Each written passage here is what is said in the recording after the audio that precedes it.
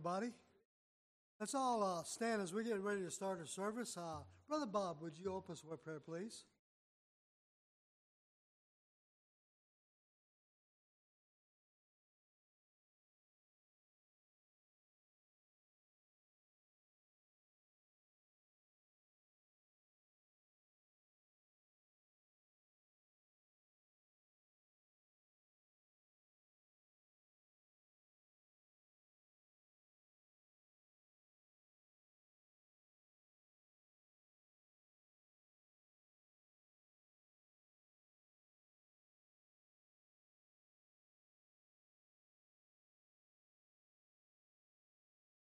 Amen. Let's all take your hymnals. Go over to hymn number 198. Hymn number 198. Joy unspeakable.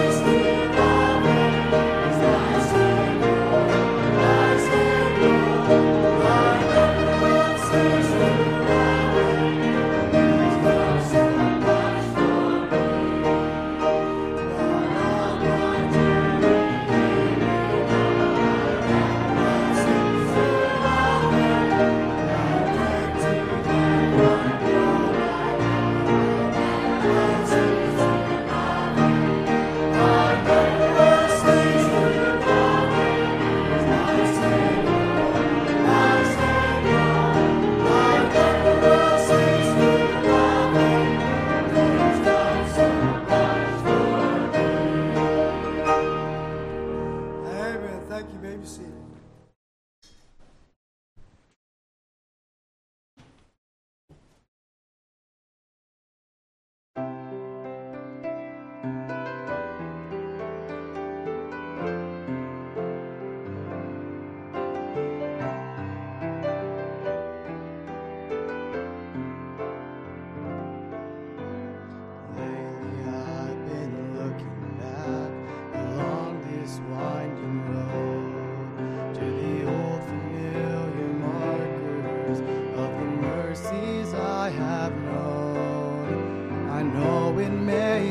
Simple, but it's more than a cliche.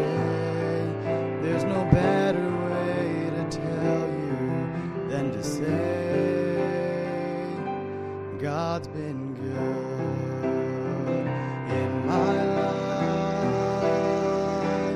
I feel blessed beyond my wildest dreams when I go to sleep each night. Though I've had my share of hard times, change them if I could, for through it all, God's been good.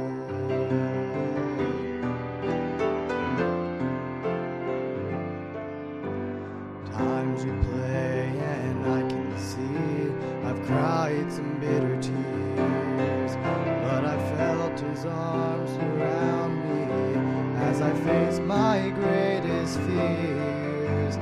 Had more gains and losses, and I've known more joy than hurt, as His grace rolled down upon me undeserved.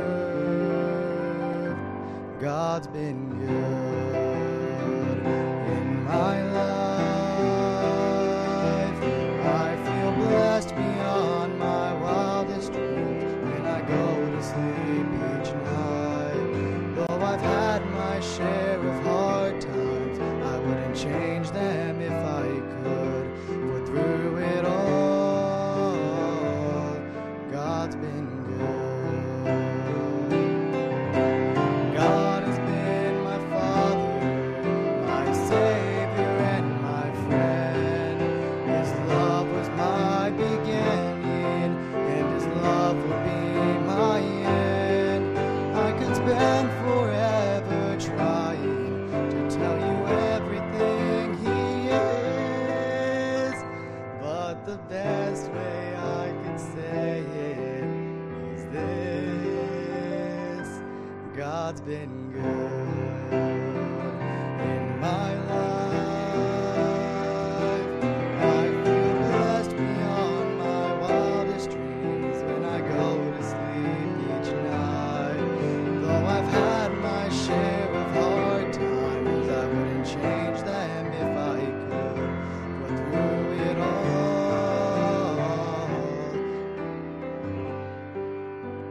God's been good.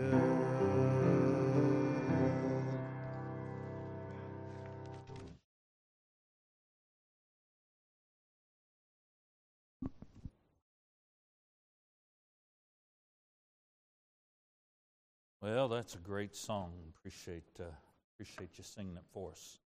You would take your Bibles and turn to the book of Job. Book of Job.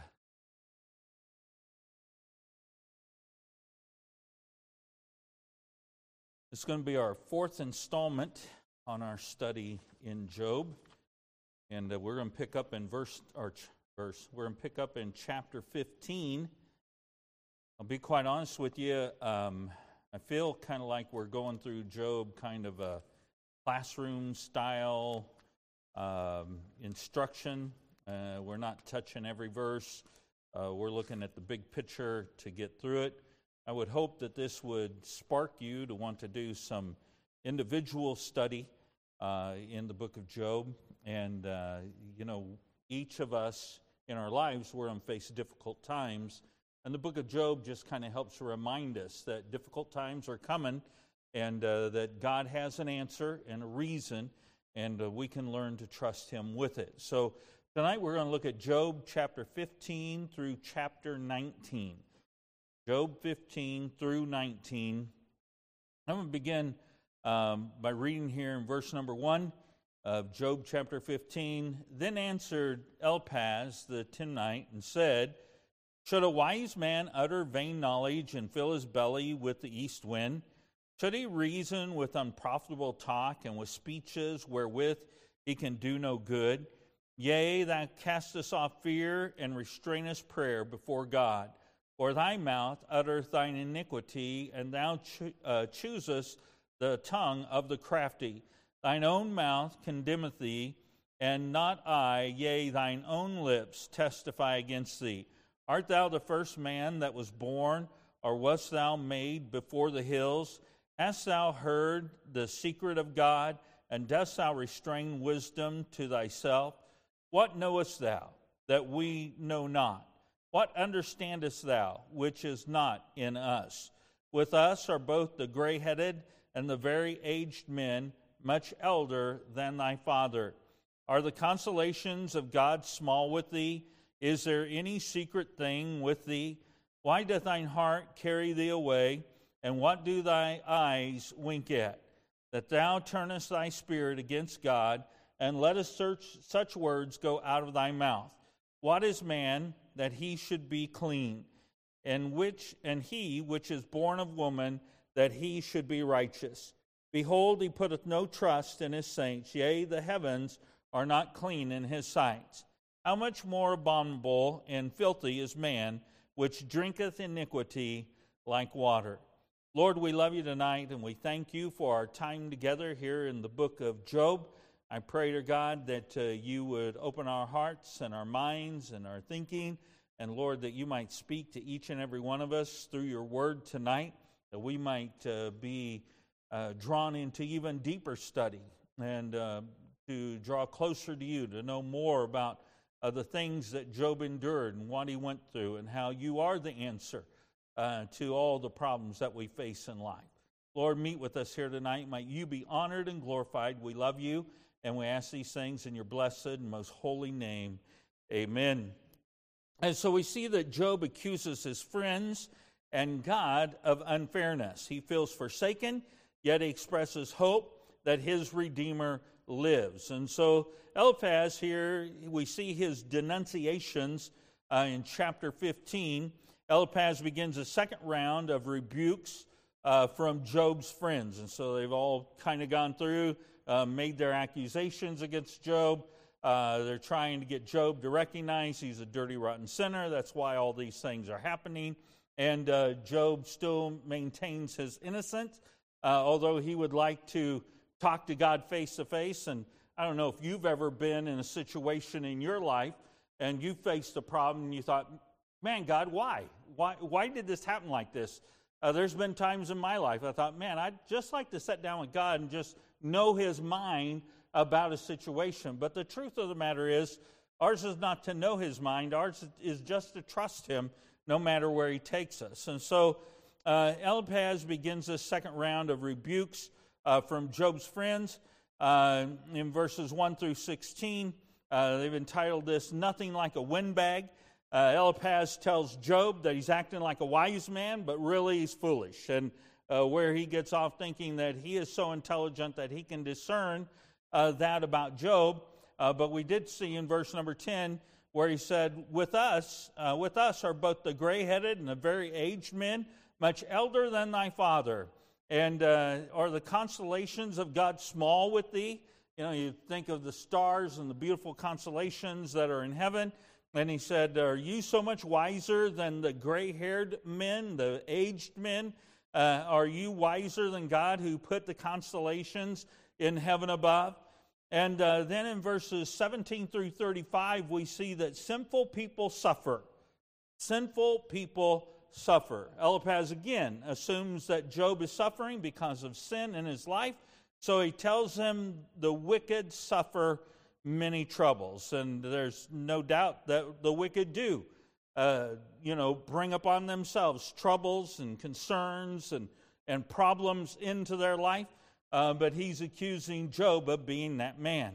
So the second thing, it brings us to chapter 16. Wasn't that fast how we went through chapter 15? Just like that. Just like that. That's amazing. Take you longer to read it than me give you those 2 points. But anyhow, we come to chapter 16. Chapter 16 and 17, we find Job's defense. Job's defense. Job responds to Eliphaz with increased frustration. What miserable comforters. In verses 1 through 4, Job accuses his friends of an endless flow of foolishness and critical words. Then Job answered, verse 1, and said, I have heard many such things. Miserable comforters are ye all. Shall vain words have an end? Or what emboldened thee that thou answerest? I also could speak as ye do. If your soul were in my soul's stead, I could heap up words against you and shake my head at you. And so he's trying to shock these guys to realize, hey, wait a minute. You want me to treat you like you're treating me? Wouldn't it be good for you to come in some consolation, some encouragement? But these friends came with bitter accusations. So verse number 5, but I would strengthen you with my mouth, and the moving of my lips should assuage your grief. I think it's so important that we recognize when people are going through difficult times, they need to be encouraged by us, okay? We believers need to encourage one another. We don't need to sit there and pour rocks on their heads or hot coals on their heads. They need someone to come along and say, hey, I've been there.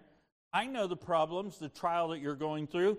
Or maybe you say, I don't know, but I'm going to pray for you. I can at least pray for you and try to encourage you in the things that you're doing. And so that's what Job tells his friends. Boy, it'd be far better if you were here to encourage me than to bring all this grief that you're bringing. The third thing we see is that he's betrayed by God. Job feels like he's betrayed by God and people.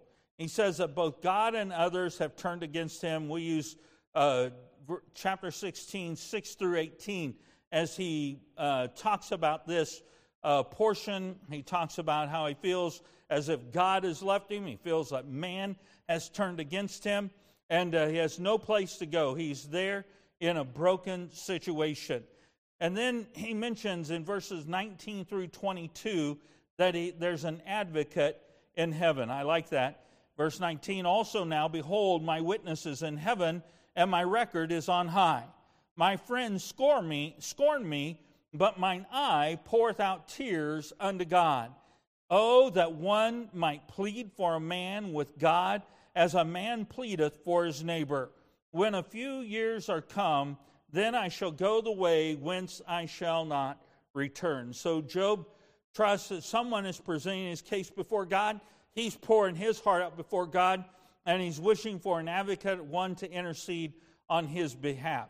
When we come to chapter 17, verses 1 through 9, our fifth, it's actually letter E in my notes, a defense of the innocent. Job calls upon God to defend him because Job has become a mockery to those around him.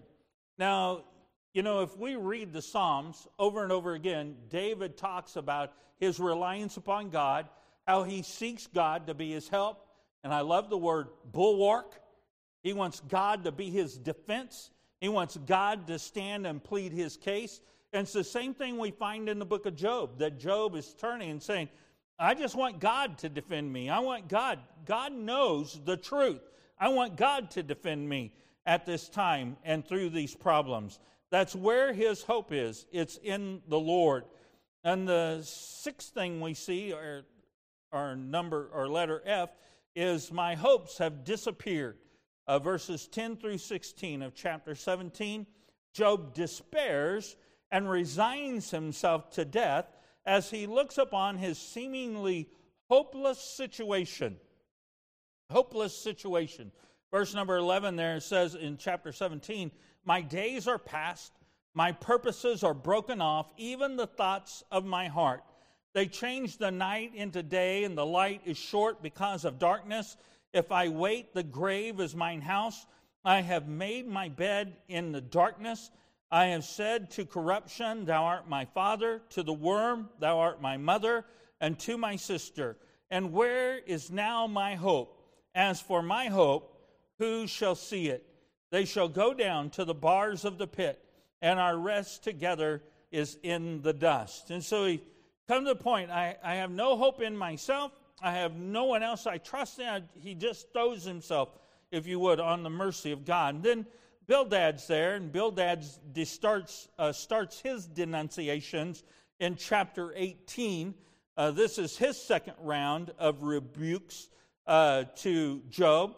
And he starts off when the first 4 verses, then answered Bildad the Shuhite and said, how long will it be ere ye make an end of words? Mark, and afterwards we will speak. Wherefore are we counted as beasts and reputed vile in your sight? He teareth himself in his anger. Shall the earth be forsaken for thee? And shall the rock be removed out of its place? And so Bildad said, hey, wait a minute. Now, come on, let's just be reasonable here, Job. You're making accusation against us, and we're actually here to help you, to point out these areas of your life that need to have help so that you can get right with God, so that these issues, these problems will leave. It's kind of sad. And then we come to B. Terrors surround the wicked. Chapter 18, 5 through 21. Assuming that Job is suffering because of his sin, Bildad describes the terrible woes of the wicked. Here in verses 5 through 21, he talks about the terrible woes of the wicked and all that will come against them, the issues that they will face. And then we come to number 4, which is Job's defense, which is chapter 19. And so chapter 18 is all Bildad bringing his denunciations against Job, his accusations, and so forth. And then we come to chapter 19, and here in chapter 19, we hear Job's defense against Bildad. Job continues to feel persecuted. Matter of fact, my Bible here had in the notes, Job replies, my Redeemer lives. Boy, that's some good knowledge for us all to be reminded of. Our Redeemer lives. Doesn't matter what the issues of this life might bring your way, our Redeemer lives. This is not our final resting place, our final hope. Yesterday I went to a funeral down in Pittsburgh, Kansas. A pastor friend of mine, his wife died with cancer, and I knew her mom and dad. Matter of fact, her dad gave me the first opportunity to preach out when I was on staff at South Norwood. I'd go down, fill his pulpit in Quinamo. I did my first revival for Brother Wise down in Quinamo, and I loved her folks. They were just super sweet individuals. And so they have both passed and gone on. And now Jim Fryer's wife, Lucinda Wise Fryer, passed on. And so I wanted to go and be a part of that service. And so down there, it was good to just be reminded. I love services like this, that it was like a positive church service. You know, you've been to the bummer funeral where there's like no hope, uncertainty surrounding the death of someone. Well, we hope he's in heaven, you know. We look back here and we look back here. We hope that he got saved. This was full-blown. She's in heaven. She's walking with God. She's got a healthy body. She's not fighting cancer anymore. And how can we not just rejoice at God's goodness? And I think of Job, and here he is with all these problems and all that's going on, and he'd like to talk to God about it. He'd like to lay out his issues. His friends are just kind of dumping on him, and in the midst of it, he reminds himself, my Redeemer lives. He lives. No matter what comes my way, he lives. And because he lives, I will live also. Isn't that a great promise? Because Jesus rose again, we too will live with him. So he's insulted 10 times. In chapter 19, 1 through 5, Job complains about his 3 friends, how that they have reproached him 10 times. And B here is that God must hate me. Verses 6 through 12, because of his suffering, Job concludes that God must have something against him. Of course, he's getting all that negative feedback from his friends who have come, and they're pointing to him, saying, this has to be something that you have done. This has something against you. And so he goes, I don't know. Does God hate me? He's questioning it all. And C is he's forsaken by family and friends. 13 through 22, chapter 19. Job says that all his family and his friends have turned against him. Even his own wife said, why don't you just curse God and die, Job? But what is your righteousness so good? Just curse God and die. And yet he knew the one he believed in. D is, chisel my words in stone. Verses 23 and 24. Oh, that my words were now written. Oh, that they were printed in a book. Oh, that they were graven with an iron pen and lead in the rock forever. Better than that, God's put them in his Bible, amen? Job's life is an example for all believers to read and to study and to know that hard times are going to come. Difficult things will happen in our lives. Life is not going to be just this big fancy rose garden. Everything's going to, be fabulous. There's going to be difficulties. So what do? We become like Job. We trust in God. We turn to him in the midst of all of our issues. And then he kind of closes this chapter with that thought of my Redeemer lives. Though Job is distressed and that no one believes him now, he trusts that one day he will be vindicated and see God for himself. Verse 25, for I know that my Redeemer liveth, and that he shall stand at the latter day upon the earth. And though after my skin worms destroy this body, yet in my flesh shall I see God, whom I shall see for myself, and mine eyes shall behold, and not another, though my reins be consumed within me. But ye should say, why persecutest we him, seeing the root of the matter is found in me? Be ye afraid of the sword, for wrath bringeth the punishments of the sword, that ye may know there is a judgment. Hard times going to come. Now, you handle those hard times, I think, hinges on your relationship to God, on your walk with God. If you're a peripheral Christian, in other words, I'm Sunday morning, maybe, like once or twice a month type Christian. I read my Bible. Actually, I listen to the preacher read my Bible to me, and just kind of a real peripheral Christian. Then when hard times come, you don't understand that it's not up to you, it's up to him. That it's not up to us to worry and fret and how's this going to happen? How are these things going to go? It's up to us just to trust God, that he knows what is best for us. As I was there at that funeral, I couldn't help but think, poor brother Jim, I'm sure he would like to have his wife for years more, but God knows best.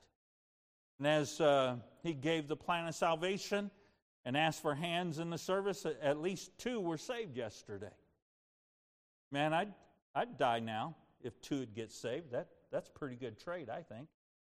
2 for 1, I'd take that.